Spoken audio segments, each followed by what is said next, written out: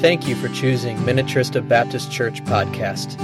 We hope you benefit from this message. If you'd like to learn more about Minnetrista Baptist Church, please visit our website at minnetristachurch.org.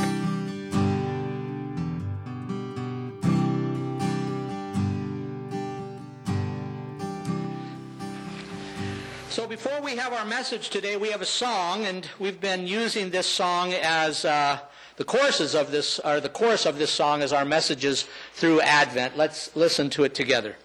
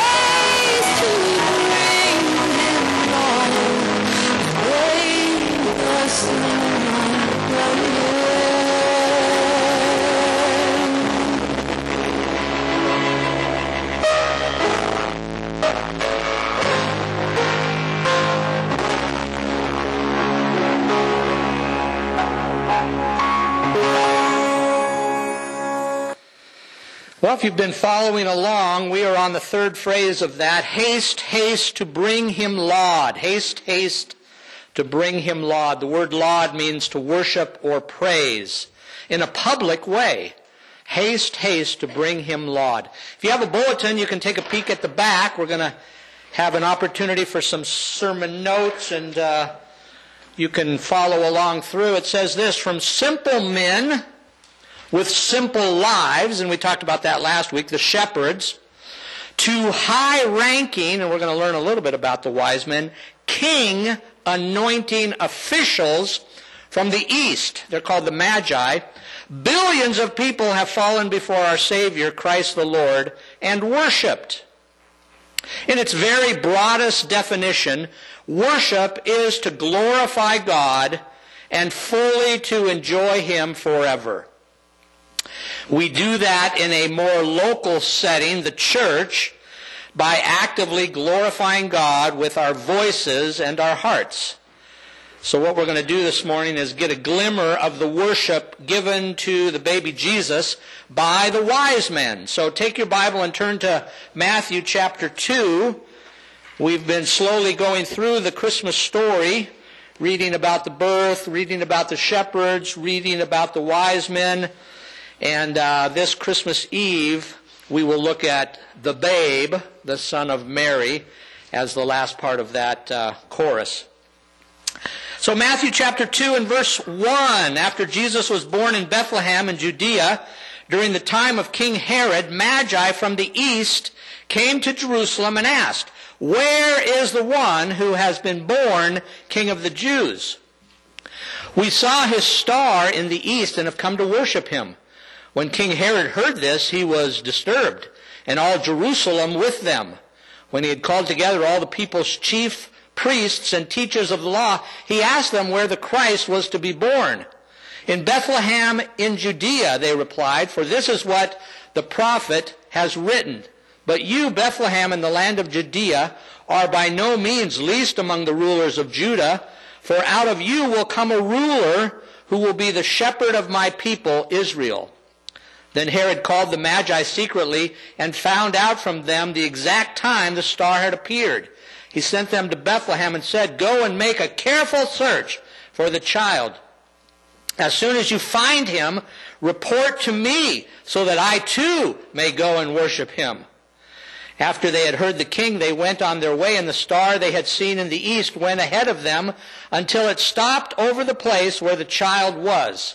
When they saw the star, they were overjoyed. On coming to the house, they saw the child with his mother Mary, and they bowed down and worshipped him.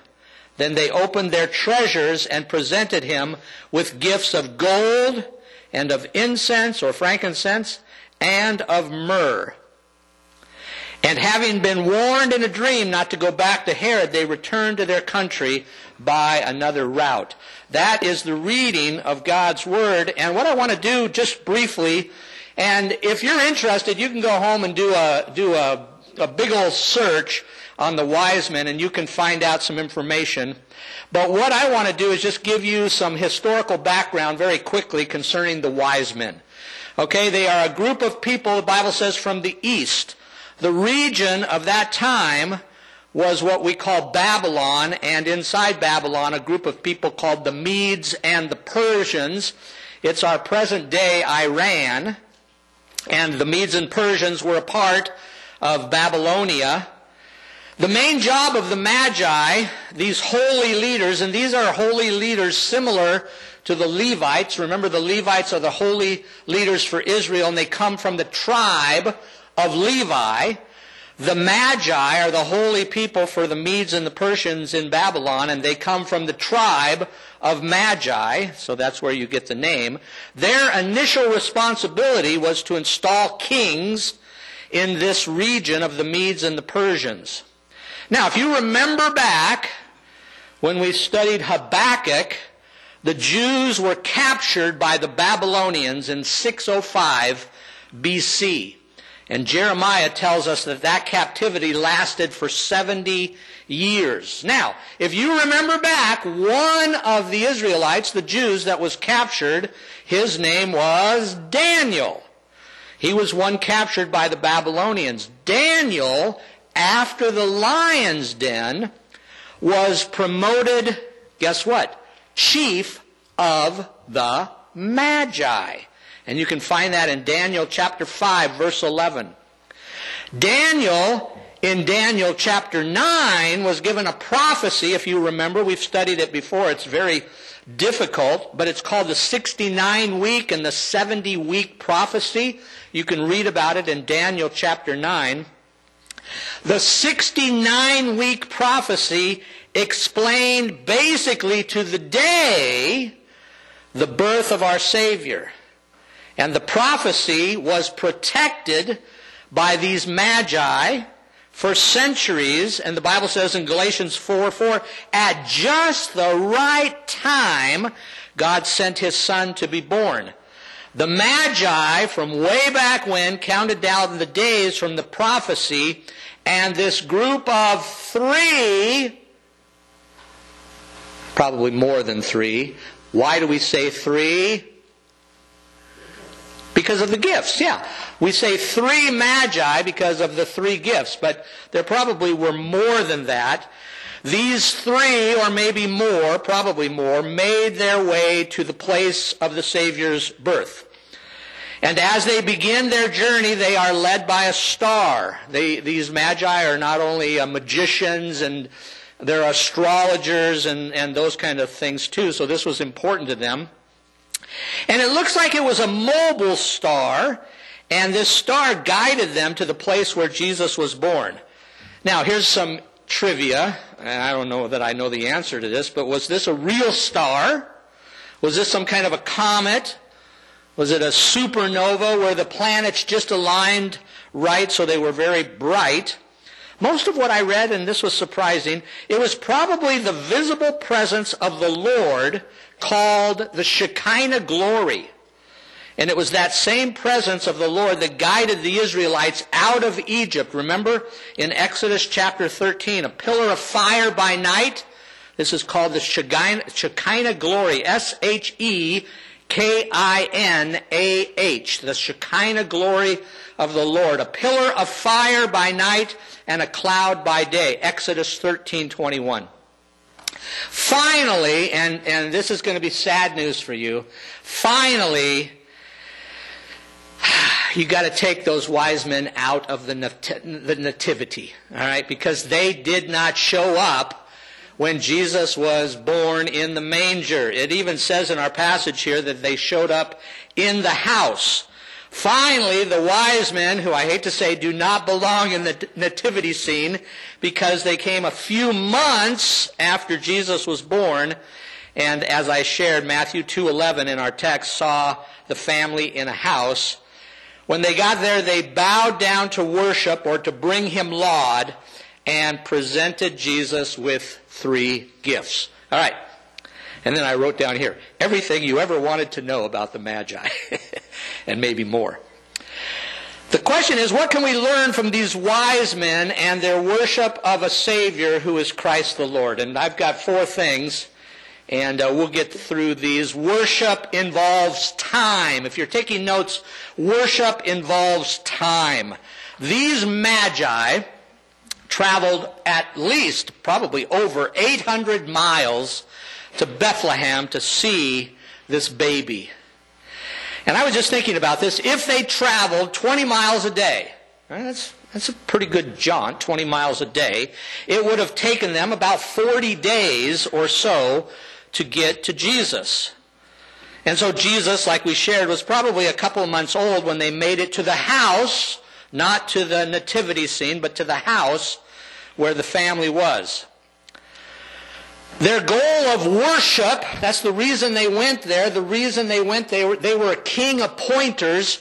They went there because they knew of this prophecy of this baby being born who was going to be king of the Jews. Their worship took time. True worship takes time. Now, some of you are it's going to blow your mind, but true biblical worship is not done only on Sunday mornings from 10:30 to 11:30. All right, did you know that? True worship is not done on Sunday mornings just from 10:30 to 11:30. And in this case, it may be 11, are you ready for this? 35. Or maybe even 11:40. Is that okay, Gracie? Gracie's always saying, Papa, why can't you get done right at 11:30? True worship takes time. Do you know that God wants and deserves 24/7 worship? That's why Jesus explains that the greatest commandment is to love God with everything you've got. All of your heart, all of your soul, all of your mind, and all of your strength. And so you're saying, like I say often, how can I worship God 24/7? It's the same way the Bible says, pray without ceasing. How can I pray without ceasing? That seems so odd. Well, really what I think worship 24/7 is always being in the attitude of worship, or the understanding that God is present in your life. Remember the old watches that would beep at certain times, like on the hour? You'd beep, and I had people in my church that would have that beep right when we were supposed to be done. Beep, beep, beep, beep, beep. I'd say, turn your beeps off. But But people would tell me that they set that in a different way. They set that every time it beeped, it would remind them to say a prayer. I thought, hey, that's a good idea. I heard of a guy who's sitting right back there that put a Bible verse on his steering wheel that helps him not to have road rage. That's a concept of worshiping God 24/7. Or, like I've told you before, my friend who had those little Post-it notes all over his house, all over his car, PTPOG, PTPOG, PTPOG, PTPOG. I said, Jim, what's with all the PTPOGs? And he says, they stand for practice the presence of God. Practice the presence of God. They were on his steering wheel. They were on his refrigerator. They were on his bathroom mirror. Everywhere. Practice the presence of God. Or something that's super simple. One way that you can worship. Just remember to pray at a meal. Just remember to pray at a meal. Worship involves time. Number 2, worship involves work. Worship involves time and worship involves effort. To make an 800-mile trip, they didn't just jump in their car or jump in an airplane. 2,000 years ago, an 800-mile trip took some effort, some work, some preparation. They needed to figure out directions. Now, they were helped a little bit by the star, but nonetheless, they had to figure out some directions. They had to figure out what food they were going to bring, and these are just some little things. They had to figure out lodging. They had to figure out transportation, and with the Magi, what do you see? A camel? Maybe a donkey? I'm not sure. But they had to figure out the way they were going to get there. Think of all the effort and all the time that went into traveling to Bethlehem to appoint this new king. That's what their job was.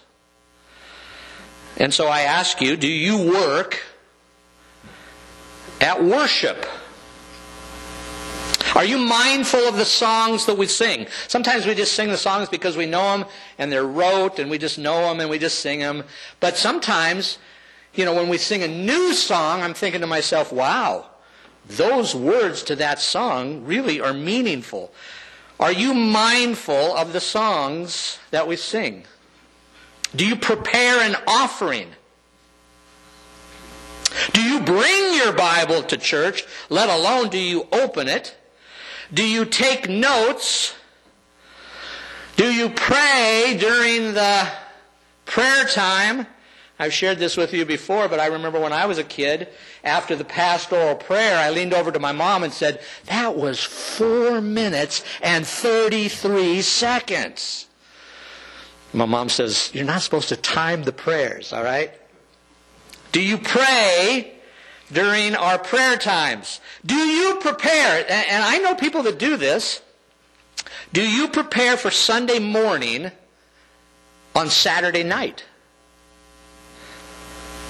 Do you prepare for Sunday morning in the drive to church? Is your worship a spectator sport? We've talked about that before. So the youth group a couple weeks ago played this game called Killer Ball. All right, you have a trash can, you have teams. The goal is to get the ball into the trash can. And basically there are no rules. Right, Jared? No, no rules. And so you have to keep the other team from getting the ball in the trash can. So as a 62-year-old, I decided that I would play Killer Ball.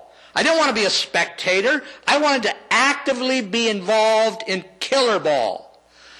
Well, one of the first things I did was get hit right smack dab in the head with my grandson's elbow. I went down on the ground hard and got up and continued to play, but remembered after the game was over, I was sweaty, I was tired, I went home and showered, I went to bed, and I woke up in the next morning sore.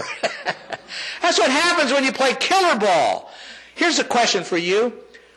On Monday mornings, do you wake up, maybe not sore, but enthused of the effort that you gave to worship. Something to think about. Next, worship involves giving. Every Sunday, and I said it today, we say as a part of our worship, let's give a gift. Sometimes we say, as we give our tithes, that means 10% of what you make. So if you make $100, you give $10. Very good. Very good. You're listening. You give a tithe, or we might say give a tithe and an offering. An offering is above and beyond. We also say, because some people don't give every Sunday, that you are to give of your time. The Lord wants your time. We already talked about that. The Lord wants your abilities or your talent, and then, of course, the Lord wants your treasure. As the wise men came to the house, they bowed down, it says, and worshipped the child, and gave 3 specific gifts. Now, they may not have known the significance of their gifts, but now we do know the significance of their gifts. And the first gift was gold. You can write that down. The first gift was gold. Gold is super valuable. I looked it up. $1,768 an ounce. $1,768 an ounce, and that was of yesterday. It was valuable then, too. It's known as a gift fit for a king. Joseph had gold. David had gold. Solomon had gold. Daniel had gold. The temple was filled with gold. All those people and all those gifts were given because of the authority that those people held. It's a precious gift for those in positions of authority. And the wise men gave this gift because they recognized, and that's why they were there to anoint him king, they recognized his authority, and maybe even they recognized his divinity. The next gift is, don't put it up there yet. Don't put the next one up, because each person has to try to spell frankincense. Go. Frankincense. All right? Gold, frankincense, and if you spelled it Frankincense,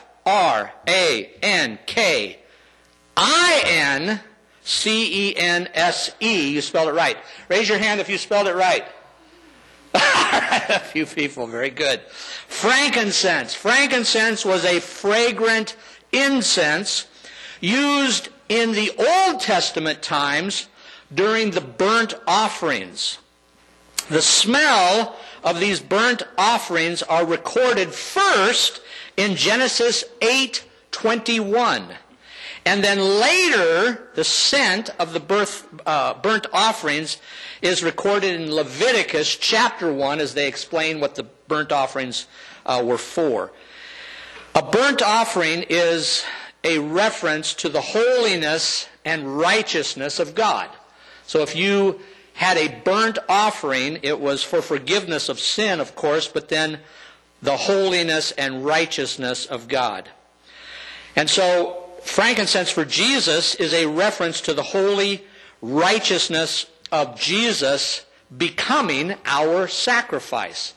The sacrifice of the burnt offerings of the Old Testament. The offering is a sweet smell to God. And then the last one is myrrh. Do we have those? Yeah. Maybe we do. Okay, there you go. There you go. All right. There you go. And if you needed to know how to spell myrrh, there it is. Myrrh was a perfume to make things smell good. Even dead things, because myrrh was used in embalming corpses. It's a symbol of bitterness. When Jesus was on the cross, remember in your Bible it probably says they gave him gall. Well, gall is a form of myrrh. It's a symbol of bitterness and affliction. So when you think about these gifts, I don't know that the wise men knew this, but these gifts symbolize Jesus as king, Jesus becoming a man, the myrrh, and Jesus giving his life as a sacrifice for the world. And then our last point is this: worship involves the supernatural. This is not a YMCA, this is not a Lions Club, this is not the Rotary or anything like that. This is a church, and as a church we have a supernatural God. Worship in our building here includes the supernatural, and I think sometimes we forget about that. In our story here, the star was a supernatural gift from the Lord. The dream that they have, verse 12, and having been warned in a dream not to go back to Herod, they returned to their country by another route. That was a supernatural dream. For godly worship to truly be effective, we gotta have the supernatural God with us. Every moment of every day, the supernatural presence of the Holy Trinity is available to every believer. That supernatural presence is available every Sunday morning. I don't think we realize that. The supernatural presence of the Lord is available every Sunday morning. I remember going to church one time, and the song that we sang, you could just feel the presence of the Lord there. And you could see it on people's faces as we sang this song. And I remember afterwards somebody came up to me and said, I think the reason we sang that song really good was because we enjoy that song. I said, no. I said, it has nothing to do with enjoying that song. The reason we sang that song so well was the supernatural empowerment of God in His church. And I think we got to remember that. The supernatural God of the universe wants to land on your heart every Sunday morning and every day. It's available 24/7. As the Bible says, ask and it shall be given. At the bottom of your bulletin it says, 2,000 years later, we continue to worship, to celebrate. Haste, haste to bring Him laud, our Savior, Christ the Lord. And join with the shepherds and wise men who were the first to do so. Let's bow our heads for prayer. Lord, we thank You for Your word. It's wonderful. It's practical. Thank you for listening to our podcast. Minnetrista Baptist Church is a community of Christ followers who value preaching and teaching Scripture, biblical obedience, community, prayer, and evangelism. If you'd like to learn more about Minnetrista Baptist Church, please visit our website at minnetristachurch.org and come by for a Sunday morning service. We'd love to meet you.